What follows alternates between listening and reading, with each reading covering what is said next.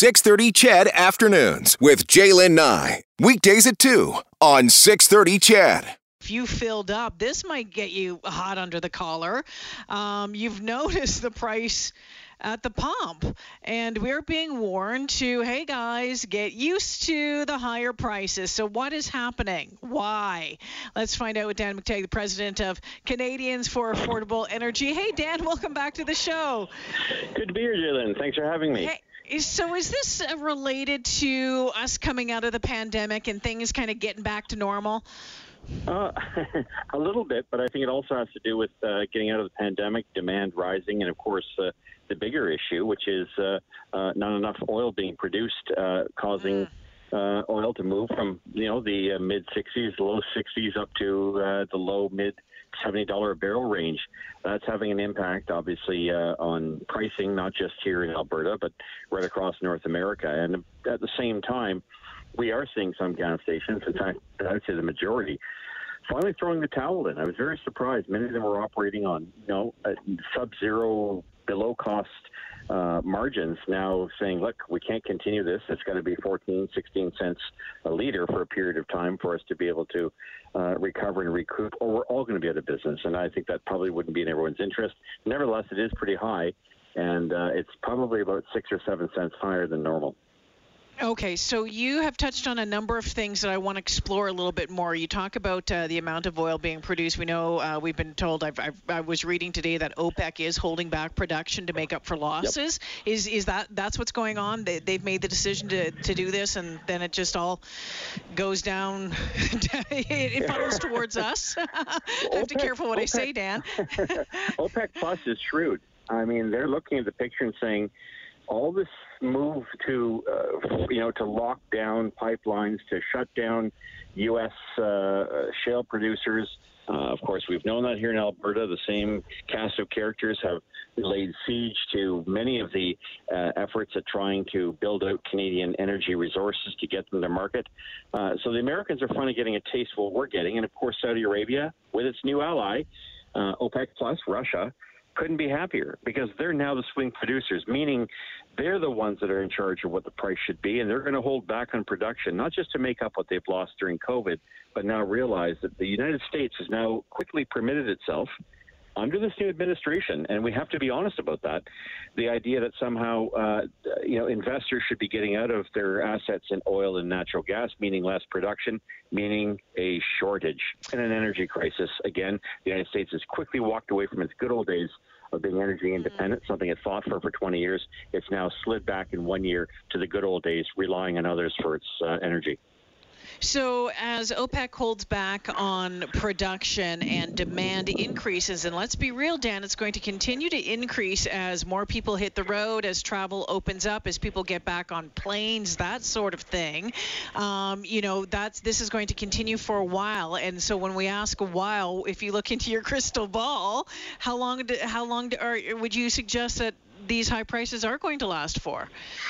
Well, how long will we continue to see the war on oil and gas in North America? I suspect that's going to go on for several years, and it's going to mean that our inability to meet the growing demand for oil, because it's going to go from where it is now at the low 90s to back to the average of 98, 99, and it's going to hit 105 million barrels before even the woke International Energy Agency, who said that we should simply have a roadmap to get rid of all oil, now begging Saudi Arabia, now begging Russia, please produce more oil, we have a problem.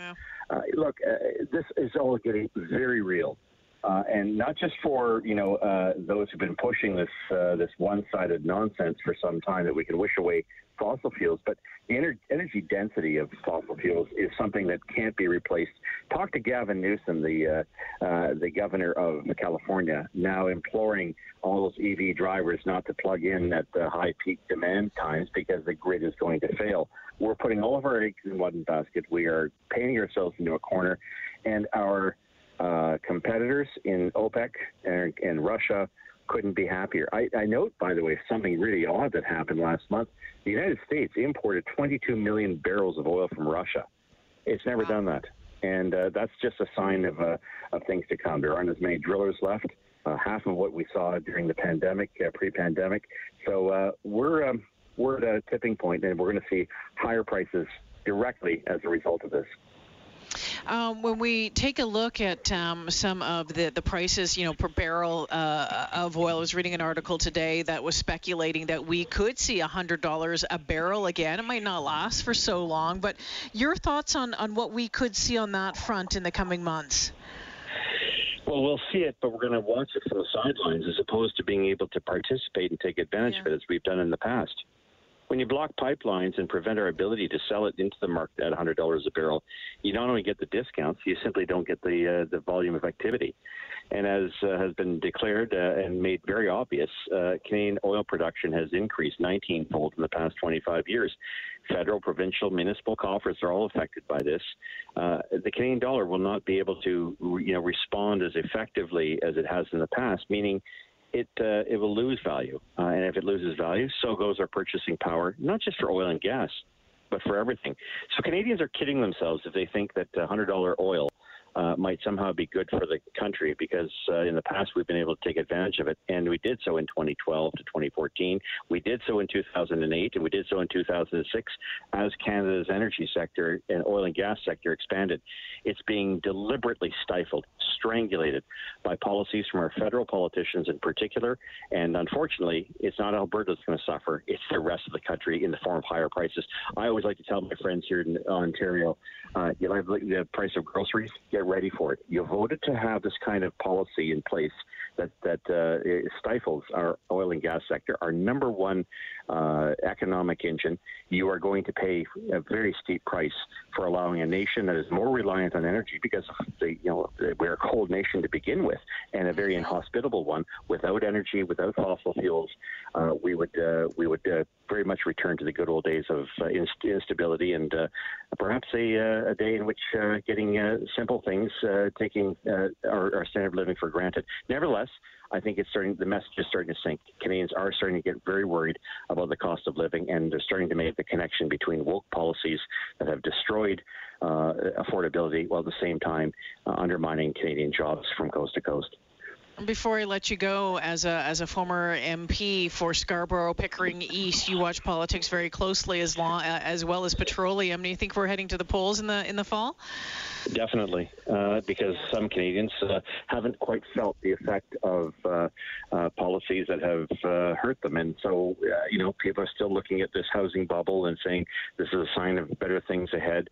They're looking south of the border and believing American fiscal and monetary policy will somehow pull Canada out of the difficult position it finds itself in.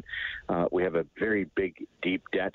All of these things are going to become pretty obvious to Canadians, perhaps not as soon as August or September. So that's why I think the Liberals have no choice but to call an election. And they're going to do so saying what a wonderful job they did on vaccinations. And, of course, that should be enough to convince most Canadians that at least we got through this problem by spending money we don't have and putting our country in serious debt. Dan, always appreciate your time and your insight. Thanks for this. Jillian, thanks for having me again. Great talking to you. Yeah, take care. Dan McTeague joining me this afternoon. He is the president of Canadians for Affordable Energy, and you might be surprised when you listen to hear him speak, and his very blunt observations of government right now. But was a former Liberal MP for Scarborough-Pickering East down in southeastern Ontario years back. So there is potential. He is suggesting that we could be up $1.40 a liter for gas across the province this summer. Now, I filled up one of our vehicles the other day. We have an SUV, and then I have a little Mazda, but the SUV, and it's a diesel, and I was surprised at the price for diesel as well. And don't come at me about driving a diesel.